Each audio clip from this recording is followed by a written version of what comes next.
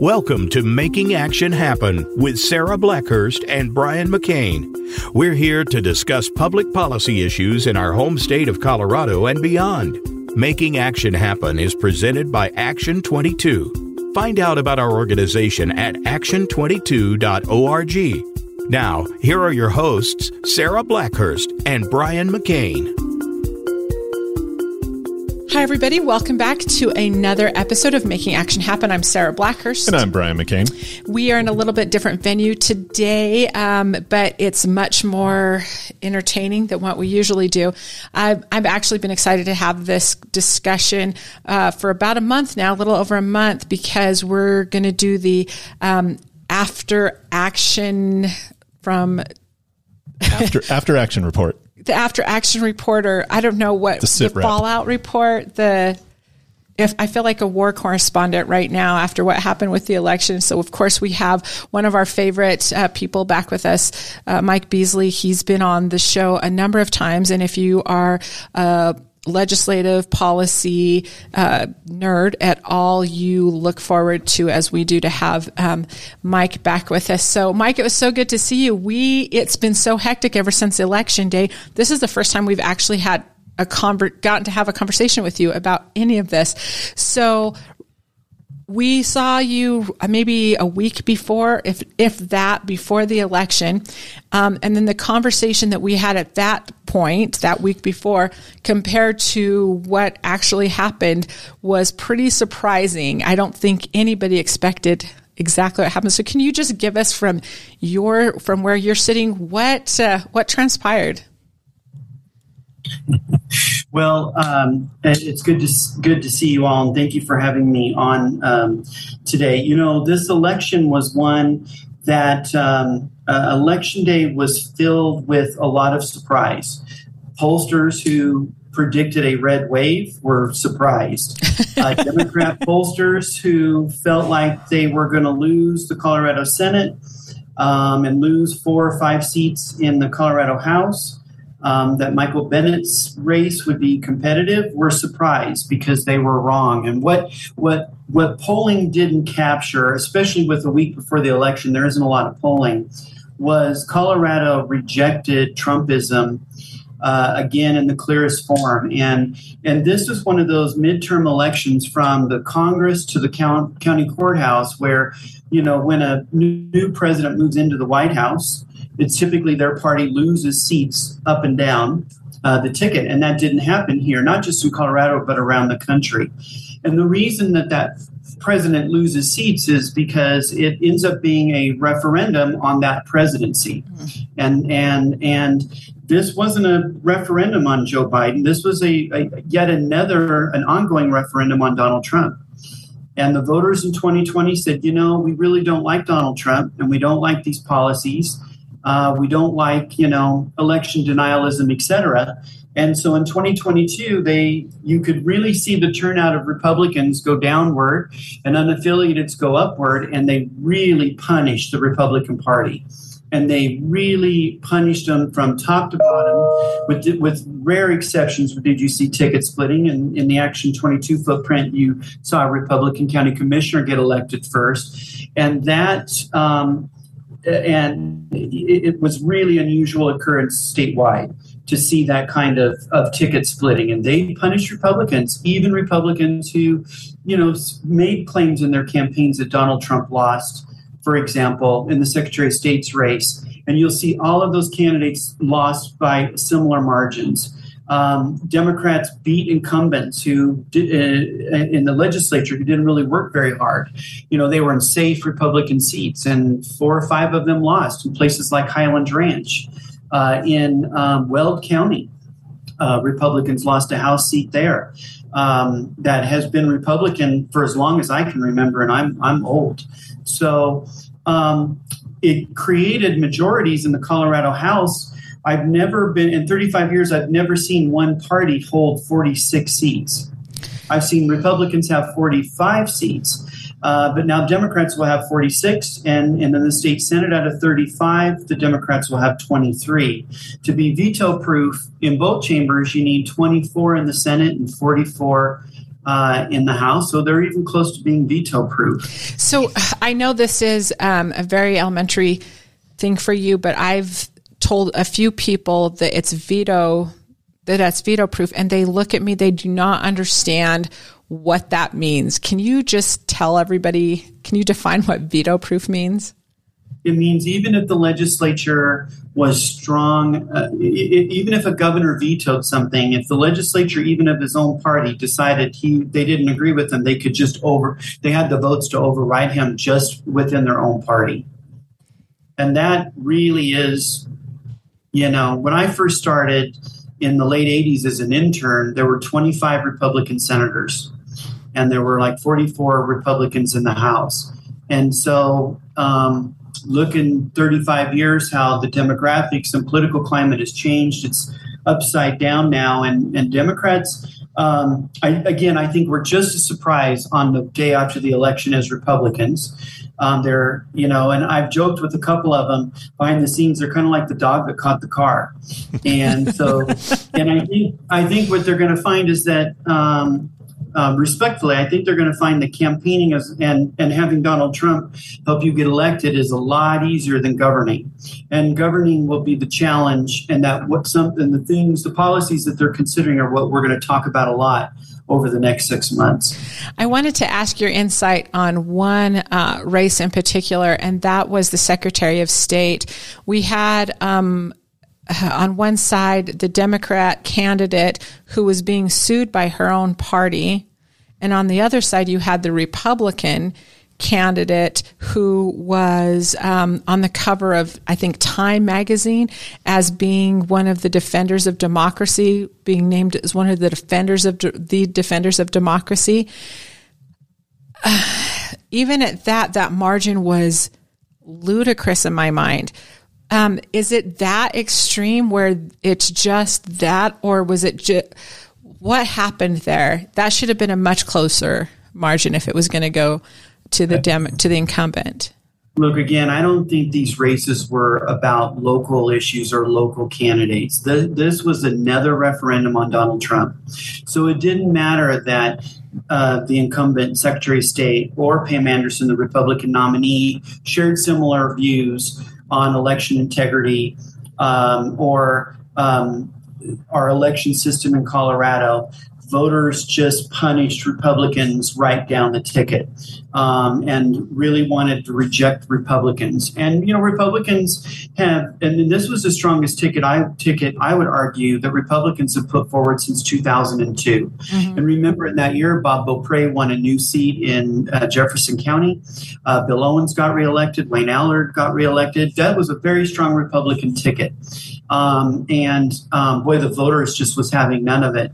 And it didn't help Republicans, the fact that they were so outspent by Democrats. And if the folks that are listening and watching today think I'm making this up, if Democrats felt like they were winning going into election, they wouldn't have spent the money that they spent. Right. From the top of the ticket to the bottom. I mean, they were, again, I would argue they were just as surprised as Republicans that they won. And now, now the hard work, and we get into the policy. And Republicans they're going to have to do some soul searching, and they're going to have to figure out what they want to be when they grow up. It's taken them 25 years to get into this mess. They're basically 25% of the active electorate in Colorado. I mean, I had more people at my wedding reception, right? So, so they're going to have to figure out what, to continue the trend of nominating good candidates, because Colorado and the political process, generally democracy, and I'm a nerd, is better off when you have good, viable, major parties. But the Republicans are close to slipping off into being a minor party. And that's really going to be a problem for them if they don't get it together. I have to throw this in first. Please accept our apologies if a kid runs by or a dog barks, because we're in my dining room right now.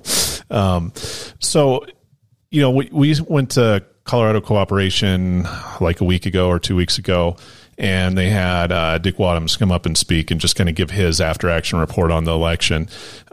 He was quoted, I believe, in the Denver Post as saying that we won't see Republicans anywhere in power for a generation. And one important point that he brought up was for the success of Republicans in Colorado, they have to completely divorce Donald Trump.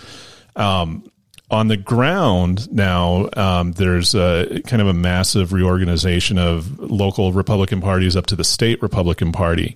And it's interesting to watch because you have one side doubling down on Donald Trump, and then you have the other side kind of like, hey, we need to be our own party again. We need to go back to the Republican Party. Just what do you feel? Read the ether.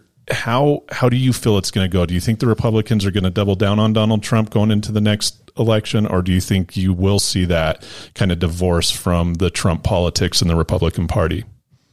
I do think you'll see a divorce from Donald Trump, and I don't say that lightly but I do believe they're going to get there, and I believe if he stumbles and doesn't become the nominee, that he will threaten their party by the Republican Party by going a third-party route, similar to what Ross Perot did years ago. And so I can see that, and I think they're going to have those kind of that civil war internally to get to a better place as a party, and that better place is just straight viability. So my big fear right now, as we prepare for the legislative session, is just it was so important to punish Republicans, as we saw, as you talked about.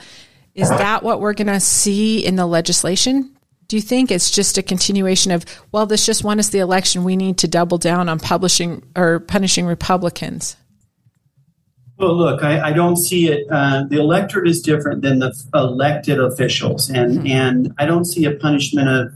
I don't see Democrats in these majorities punishing the other party, but they ran on an agenda that was fairly progressive, and even though the Republicans and the business community and others expressed concern over the direction Colorado's going in terms of criminal justice reform, tax policy, school finance, environmental policy, they got elected, and they got elected in record numbers. So many of the Democrats I talk to across the state believe they have a mandate to pursue those policies. And so far, those are the conversations that I'm seeing and participating in on behalf of Action 22 and my other clients. All right, so let's do a dive on what you see being the top issues. But before, and you did this last year, this time before the legislative session, where you called what the big distractor would be. There's always an issue every session that's the big one, and it's usually one that Action 22 doesn't get involved in, but it ends up being spending a lot of time is spent on this one. What's the big one? And you called it last year, and I was surprised when you said it, but you were absolutely right, and that was abortion. What's the big one this year? I don't know that it is an issue. I think it's going to be I don't know that it'll be an issue, that'll be a distraction. It'll be how does this new majority in the legislature govern with these large majorities? Why is that difficult? Why would that be a difficulty? Because, they only need 13 votes in the House to pass something and 18 in the Senate. But getting consensus among the majority party is going to be tough on some of these key issues. There are some that are going to want to do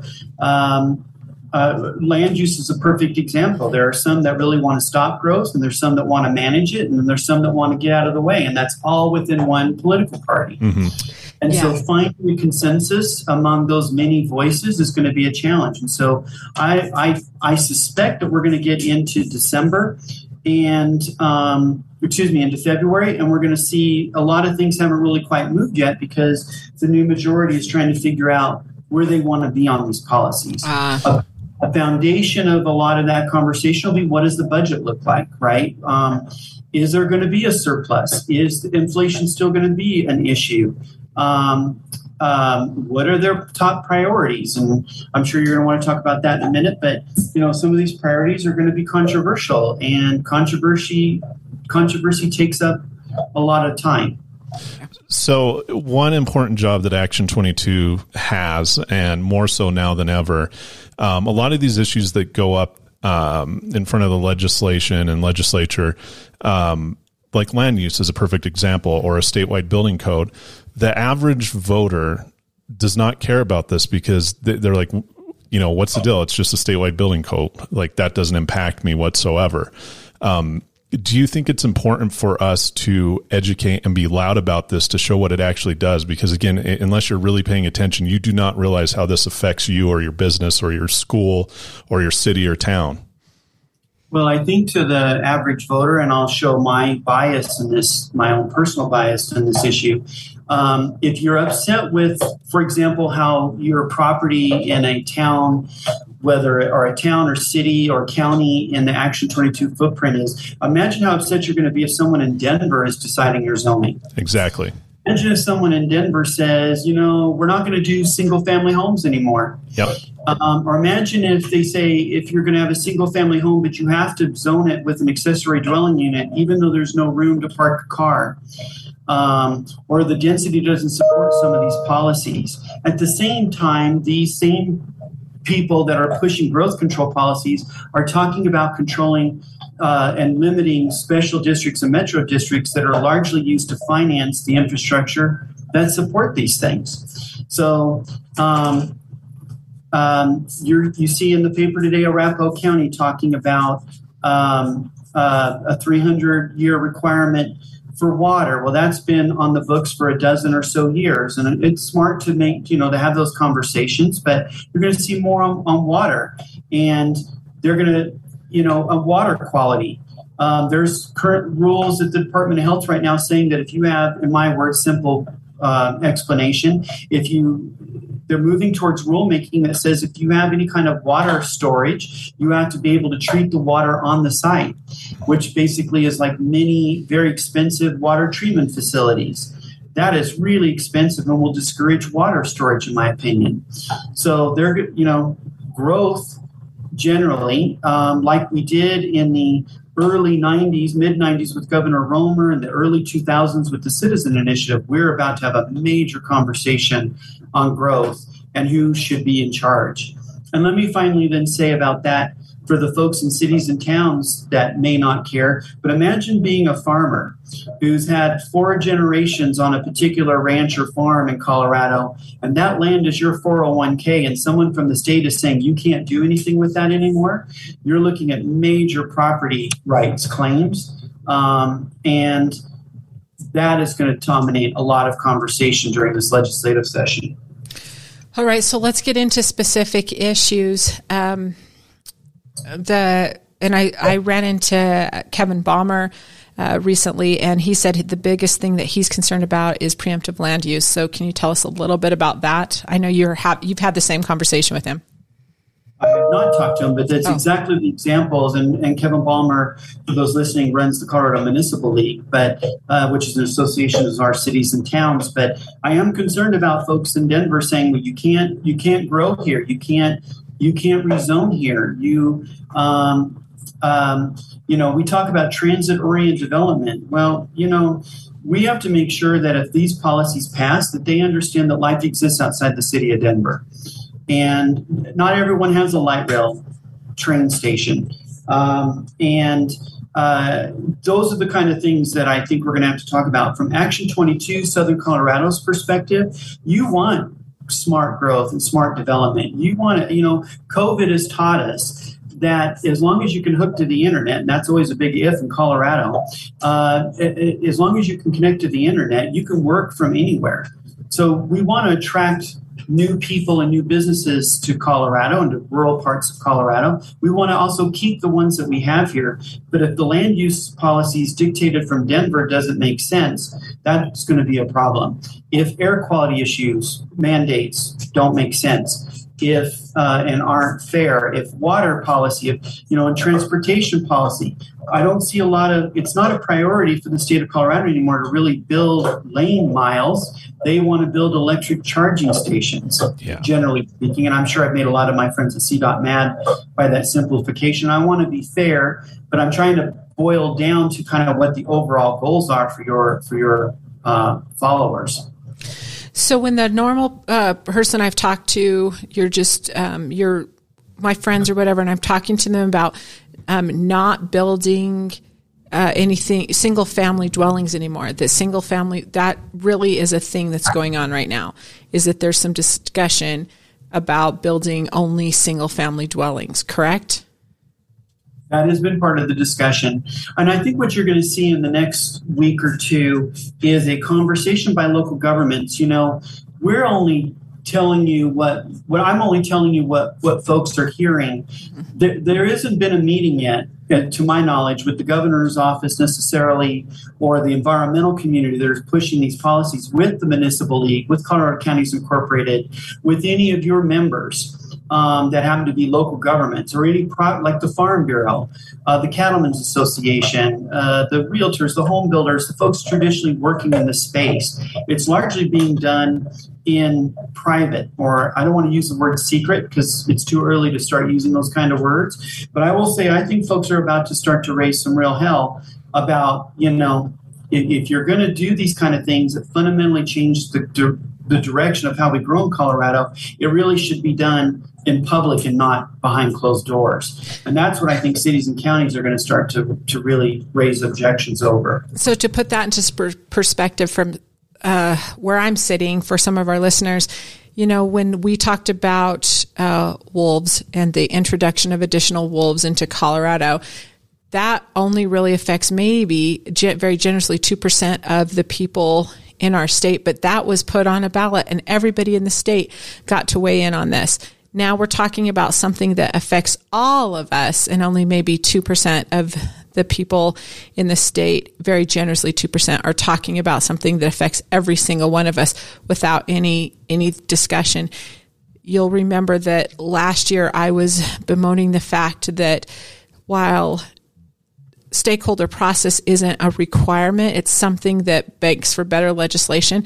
And there's been a trend to depart from what we would normally consider adequate stakeholder process. So that's what we're talking about here, is that all of these discussions that are happening aren't happening with that, that general, how will this affect you in your region? And speaking of wolves, Mr. Beasley has a wolf behind his chair right now that's running around his room. I think that's bigger than a wolf. 130-pound Great Dane puppy that has been asleep for 24 hours and just decided to wake up. Of course. So, look, you know, this is what Action 22 is about, right? It's to collect voices and views and to weigh in on public policy and to be consistent with the values that you set as an organization, and to really be a voice for not just rural Colorado, but for a better Colorado. And that's what we're going to do. And we're going to have to probably knock down some doors in the next month or so to make sure that your voices and your priorities are heard, and that legislators know, regardless of where they're from, that again, life does exist outside the city of Denver, or Boulder. And so that's what our job is going to be. I'm very concerned about this. I'm very concerned. I think, you know, I'm concerned about property tax, and I want to be an equal opportunity offender. I mean, we've got a 2-year reduction in property tax, and we're in the middle of that right now. But that temporary reduction is going to go back up in another year, and we're going to do a reassessment in the middle of that. So, you know, all of our properties have increased in value, and if something isn't done, you're going to get into 2025 and people are going to say, oh my God, look at, you know, you're going to have a real sticker shock. So what are we going to do? But, you know, we use property tax to fund counties, and we use property tax to fund schools, and not necessarily state government. And the fire districts, and the weed districts, and the various services that we all rely on. And this is also going to be a big problem. You're talking in the school finance area, the legislature trying to get communities to raise their mill levy to 27, or they're going to take state funds for them. And that, in their words, in their mind, is putting more money into schools. But it's your local money offsetting the state money so they can go spend it on the other things that they can't sustain spending for. And I know that Representative Escar and others from, you know, on the recovering JBC members and others would disagree. But we have created spending in Colorado's budget that we can't sustain in the healthcare space, in the education space, and in other corrections and other important areas.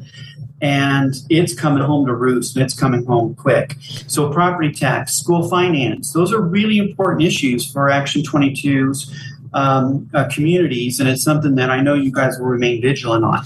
And those are constitutional requirements. The things that you just listed are required to be funded in the Colorado State Constitution. So it is a rob Peter to pay Paul kind of situation, and it's going to get worse. All right, let's talk about. So we talked about property taxes and school finance. Can we give a moment to crime? It's one of the things that we've heard a lot about in the last year, especially during the election in the Action 22 footprint. There's a loose coalition that's being formed right now to try to address that issue that's become an incredible and increasing burden in our communities. What are you hearing with regard to that?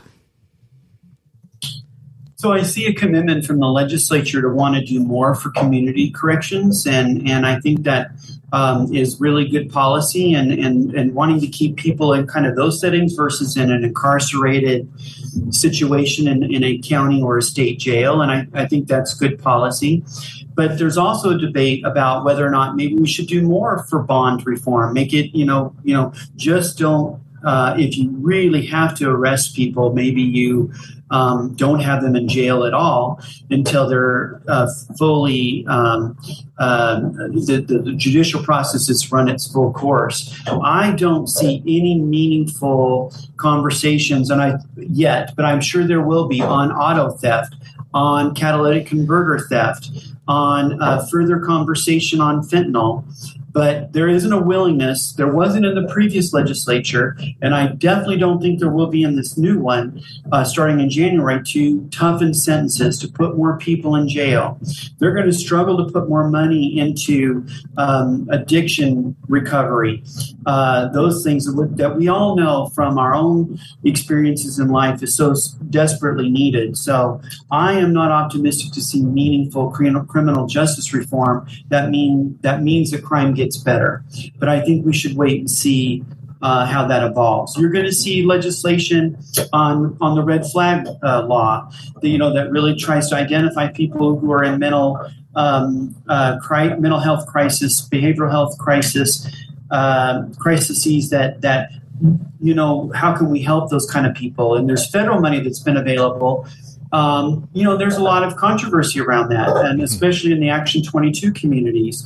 But we're going to see that kind of conversation more. That's what you'll read about in the paper versus something that deals with auto theft or those kind of things, in my opinion. So one of the fears in our region is stricter gun control, right? I read it just like you said, that we're going to look at the red flag laws and how to either enforce that or take a better look at it to make it more effective. Do you foresee any further gun control legislation being brought up or discussed?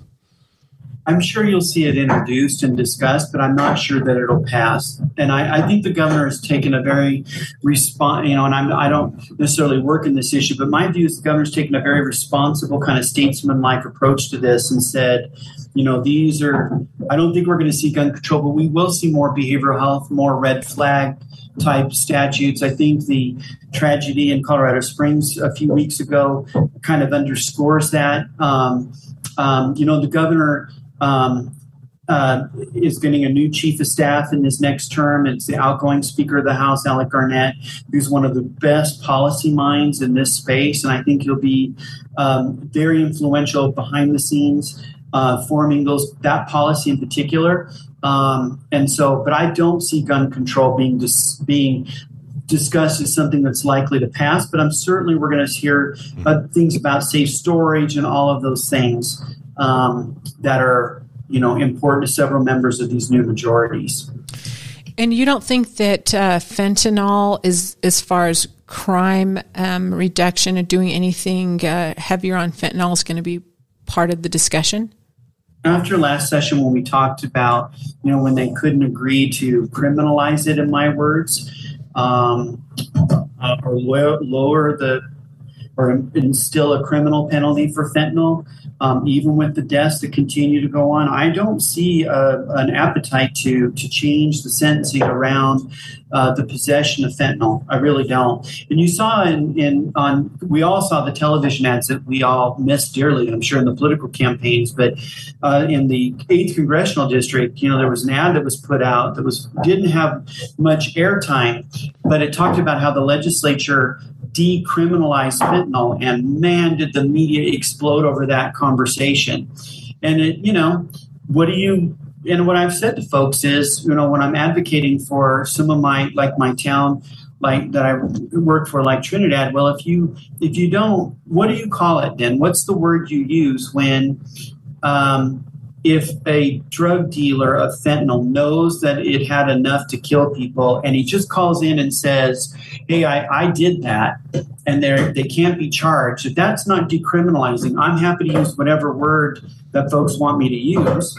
But get out of free jail, I don't know what words they want me to use. But that's what the legislature, and there are Democrats that want tougher sentence. So you can't say that this is just a one-party thing. And let's be fair, that original policy was done in a bipartisan fashion. It had Republican sponsors on it. And that policy, in my opinion, has not worked. And that's what Alec Garnett and others tried to fix in this last session, and John Cook and others. And I'm not optimistic we're going to see anything. We'll see something new, but whether or not we see something pass into law, I'm skeptical at this point. Let's talk about water, and then we can talk about energy. Yes? Yeah. Okay. So talk to us a little bit. It's something we hear about constantly in the rural space. I don't know that people are talking about water at all in the urban space. So what are we seeing? But something will have to be addressed. Is there anything that this legislature is doing that you think, or this session, there's going to be any focus on trying to protect, or are there going to be rules that are maybe going to be a hindrance? So, two worlds, right, in water. There's a regulatory world that you just referenced, and then the legislative world. And on the regulatory side, the Department of Health in Colorado has been very active on different quality standards and making sure that, Donald Trump administration rolled back some quality standards, and they're trying to strengthen those. There's definitely a lot of noise in the rulemaking side, and legislatively, the conversation is, will be centered around like the Colorado River, and that, and our rivers are largely over appropriated. And I think no one has a clear answer on what that looks like. Very few things came out of the interim committee on water this summer. It's one of the few committees that meet. I'm a member of the Colorado Water Congress. There aren't a lot of substantive things out there. So what that tells me is, from like water users, what I think then you're going to see is conversations from the environmental community, especially after this last election, where they're going to want to do more on water quality. And for those who want to build more water that maintain stream flows year-round, and in your case, like the Arkansas River, for example, we're going to want to be very vigilant on those policies to make sure that the environmental community doesn't kind of overreach and make it more difficult to store water, to exchange water up and down rivers. And that water rights are not impeded in any way. And so that's what I think the conversation will be about. Our Attorney General is a very capable group on water within the AG's office. I know that they'll remain vigilant. And so that's what I think, generally speaking, we're going to see in water. But there are no specific proposals floating around, pun intended, at this point. So there's also going to be some federal water policy that we're going to start getting into in the next year, that I think Colorado has to have a unified, strong voice on that. And we always have. Colorado has traditionally been on the same page, Democrat, Republican, and in between when it comes to water for the state. Energy policy, as we've seen the past years, going back decades almost, the energy policy of Colorado has shifted, and it's been sped up that timeline that we saw a few years ago is now closer and closer. They keep moving the goalposts. What do you foresee legislatively with clean energy emissions? Do you see them coming out stricter, stronger, moving that goalpost both legislatively, regulatory, et cetera? Or are they kind of happy with where they're at right now? Well, the proponents who want to do more in terms of air quality are, their job is never to be happy or satisfied. Yeah. And Senator Winter has the bill that I haven't seen details on. I think she's still working on it, that deals with things like the state implementation plan and regional haze. And we've done a lot of regulatory work, legislative work on stationary sources. So things like coal plants and natural gas drilling sites, those types of things. I think you're going to see more in the natural gas space, trying to eliminate natural gas outright. I know of legislation that would only allow the sale of high efficiency gas appliances, which are typically more expensive. They're going to ban the sale of anything else other than those more expensive units. I know there's legislation in that space. I've heard stories about legislation that would say that the legislature won't review and approve a state implementation plan for air quality, that the legislature would give that up and give it back to the executive branch just for them to submit. That would be a huge erosion of legislative oversight. Mm-hmm. But they want to, the proponents of that policy want to make it easier and give more flexibility to a governor to do those kind of plans. And so those are things that those could be really good for Colorado and good for Colorado's economy, and it could also kill it just as quick as I just described how good it could be. And so there's been very little stakeholdering around this, and so we're going to have to see what they come up with. And in fairness to people who wanted these policies, right? We started this conversation about elections. We didn't do a lot of policy work this summer because no one really knew who would control the legislature in particular. And so now that work is just really getting into high gear. But I do see quite a bit in this space. Another bill to avoid kind of that sticker shock of having to go to the market to buy like natural gas, for example, after the freeze in Texas a couple of years ago, there's going to be a bill requiring all utilities to submit to the Energy Office in Colorado. What is their load? Where do they get it from? Those types of details that are still being worked out. So it's good to know, are there any holes in our grid that we need to worry about? Is there enough kind of cushion of energy supply in those kind of situations when it's really cold or when it's really hot?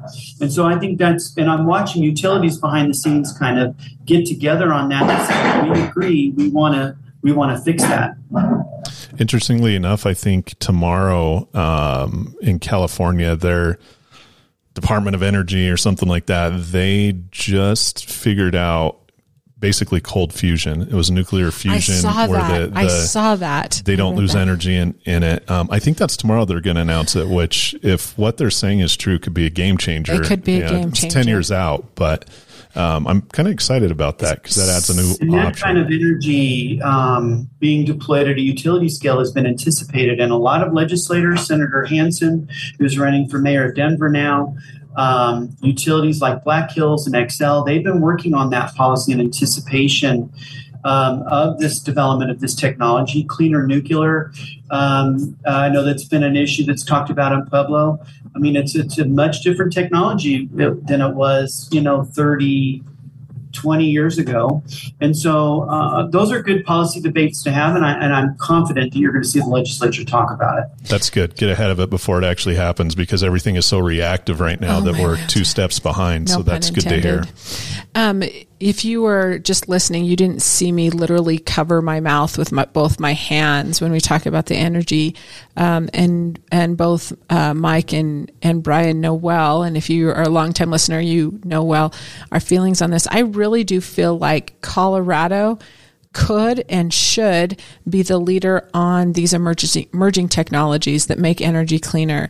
Instead of pulling stuff off of the out of the portfolio and just shelving it altogether, if there's a potential to make it better than anybody else, make it cleaner than anybody else, I feel like we have a responsibility and a duty to do that without breaking the backs of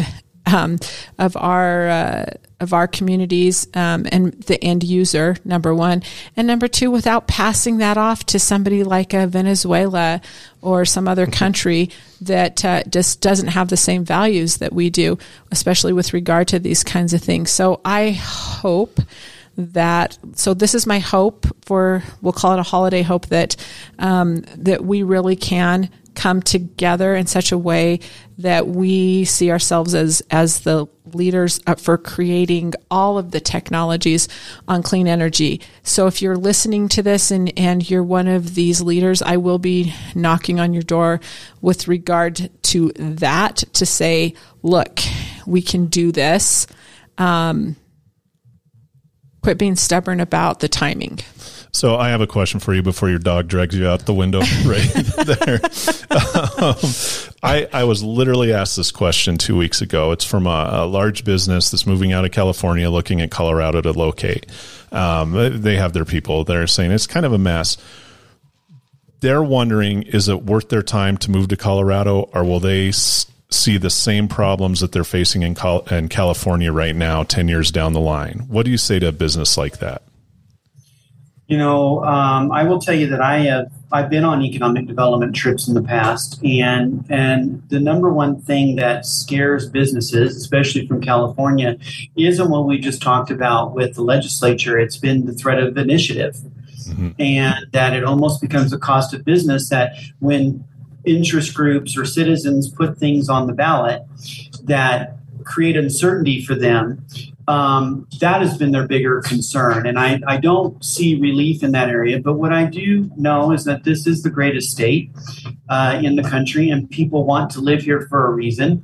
And we're always, seem to be doing things the hard way in Colorado, but at the end, we always get it done. And so for all my picking on the legislature, they whether it's water or school finance or energy policy, we will get it right. The goal is to provide them the certainty they need to want to live and work here. And so I would tell them that we're doing better in all of these areas, and we'll continue to do so. And if my dad were here, my dad would say, "Tell them don't come." We've got enough people. And but for those who want to see Colorado continue to grow and be an affordable place for our kids to want to live and work, we need to have, my view, responsible, sustainable growth.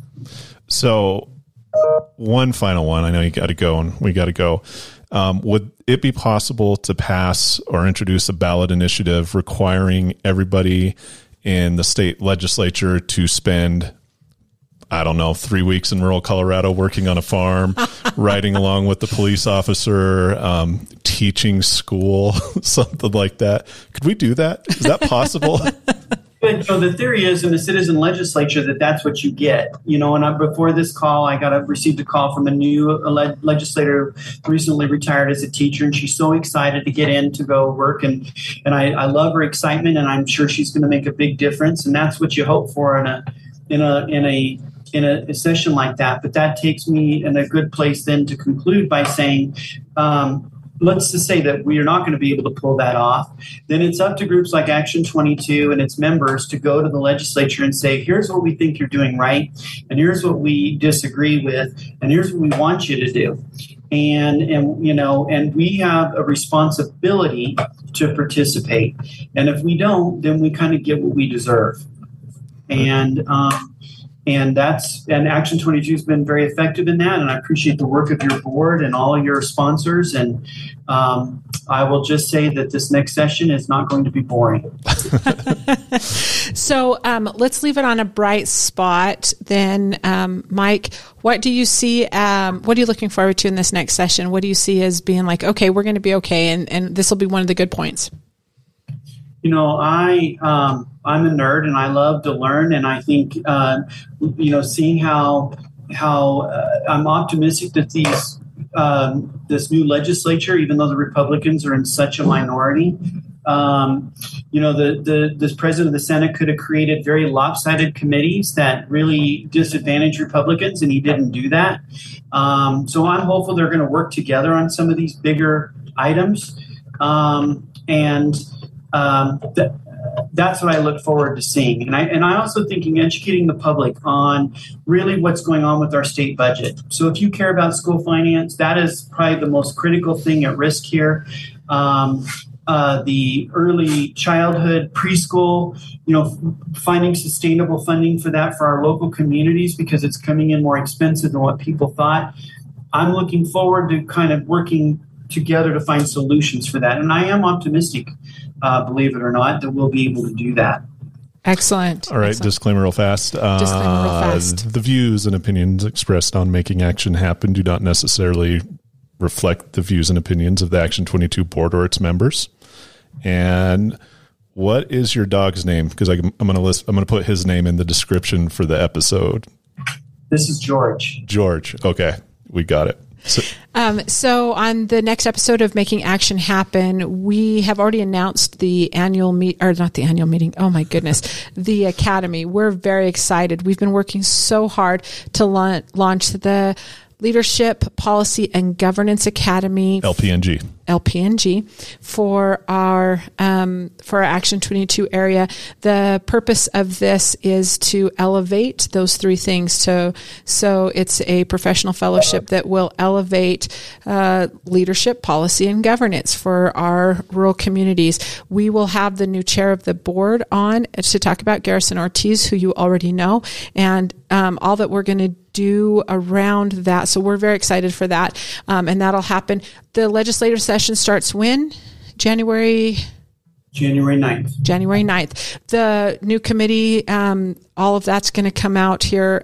Mike's going to send that to us and we'll send it on to you so you can see how many on those committees are represented, that represent rural Colorado. So I'm looking forward to seeing that list and see what a good job that they did in making sure that everybody in the legislature knows that there is life outside of Denver. So, Mike, we appreciate you so much once again for doing this. We look forward to, and we appreciate all the hard work that you do for Action 22 and for really everybody in the state in keeping things on the honest side up there at the Capitol for all of us.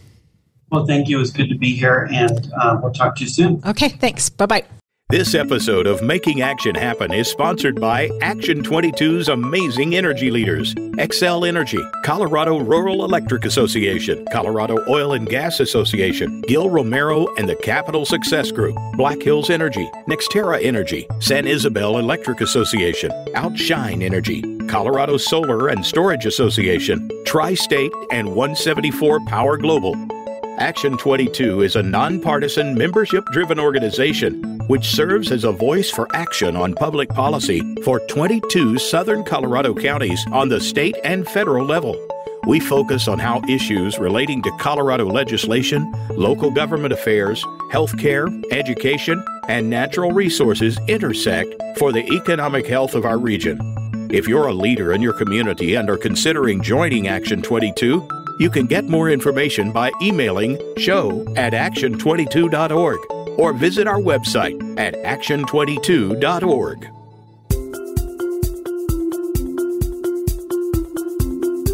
Thank you for tuning in to Making Action Happen. Be sure to join your hosts Sarah Blackhurst and Brian McCain for another edition of the show on the Voice America Variety Channel.